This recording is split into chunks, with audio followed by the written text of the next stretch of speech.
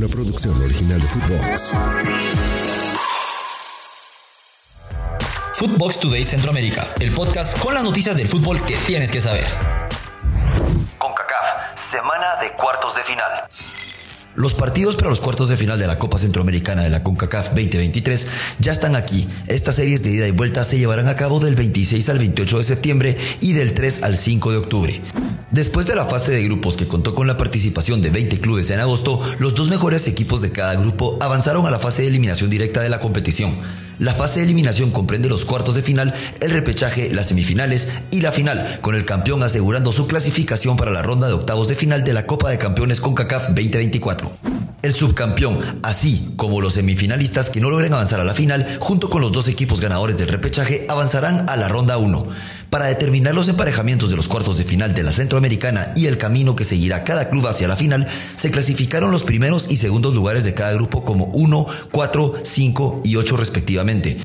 Esto se basó en el desempeño durante la fase de grupos y el club mejor clasificado en cada serie tendrá ahora el privilegio de ser el equipo anfitrión en el partido de vuelta y de esta forma cerrar la fase. Antes de continuar con nuestras notas, los invito a que vayan y le den seguir a Footbox Today Centroamérica, escríbanos qué les pareció este episodio y nos califiquen con 5 estrellas. Guatemala, agónica victoria chapina femenil. La selección femenina de Guatemala, bajo la dirección de Carla Alemán, logró una victoria muy importante en su visita a Panamá en la segunda fecha del torneo clasificatorio a la Copa Oro Women's 2024.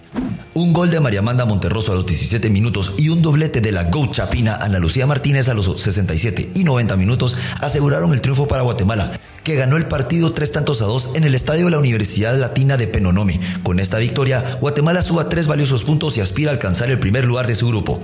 Panamá, aprovechando su condición de local, intentó abrir el marcador temprano con un remate de Riley Tanner que se fue por encima del travesaño a los 8 minutos. Sin embargo, las chapinas tomaron la delantera cuando María Amanda Monterroso anotó con un certero cabezazo después de un tiro de esquina.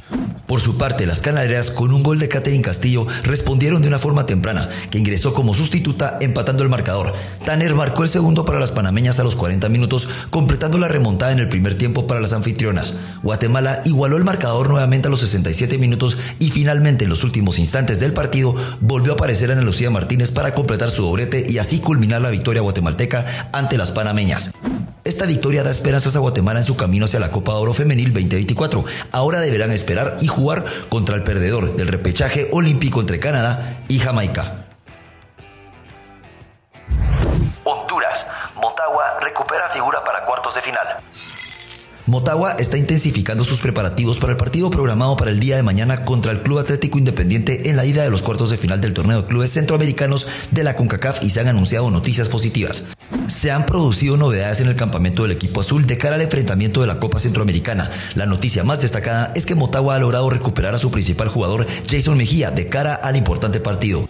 Jason Mejía, el extremo estrella de las Águilas, sufrió una lesión en el muslo durante un amistoso ante la selección chapina en Estados Unidos el pasado 3 de septiembre. Como resultado, solo pudo jugar unos minutos en ese partido y se perdió los enfrentamientos posteriores contra Jamaica y Granada en la Liga de Naciones debido a su lesión muscular en el muslo. Han pasado aproximadamente 3 semanas desde su lesión y ahora Jason Mejía ha recibido el alta médica. Esto significa que estará disponible para el importante compromiso de este martes contra el Club Atlético Independiente de Panamá. Antes de continuar, hacemos una breve pausa y los invito a que escuchen nuestros otros podcasts de Nación Footbox Centroamérica, ya sea Footbox Guatemala todos los lunes o Archivo Chapín todos los jueves en todas nuestras plataformas de audio. Costa Rica, promoción de paz en los estadios. El Ministerio de Justicia y Paz, el Ministerio del Deporte, la Federación Costarricense de Fútbol y la UNAFUT están colaborando en la creación de un acuerdo que contenga como objetivo principal promover la paz en los campos deportivos de Costa Rica.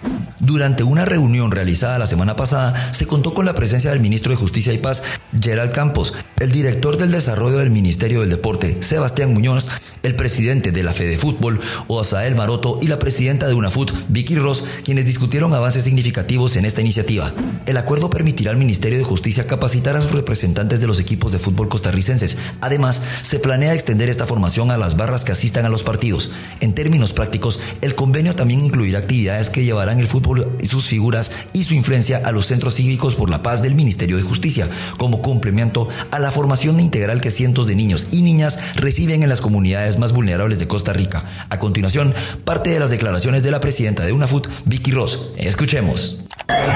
Desde la UNAFUT estamos trabajando con el Ministerio de Justicia y Paz desde hace varios meses en lograr un convenio que nos ayude a seguir promoviendo la cultura de paz que ha sido tan arraigada en nuestra sociedad, también a los escenarios de fútbol y más allá. Ahora estábamos hablando con el ministro en formas de poder colaborar de una manera integral con todas las posibilidades que tiene el ministerio, con todas las posibilidades que tiene el fútbol, y creemos que aquí va a salir cosas muy provechosas para promover la cultura de paz y de no violencia que tenemos en nuestro país.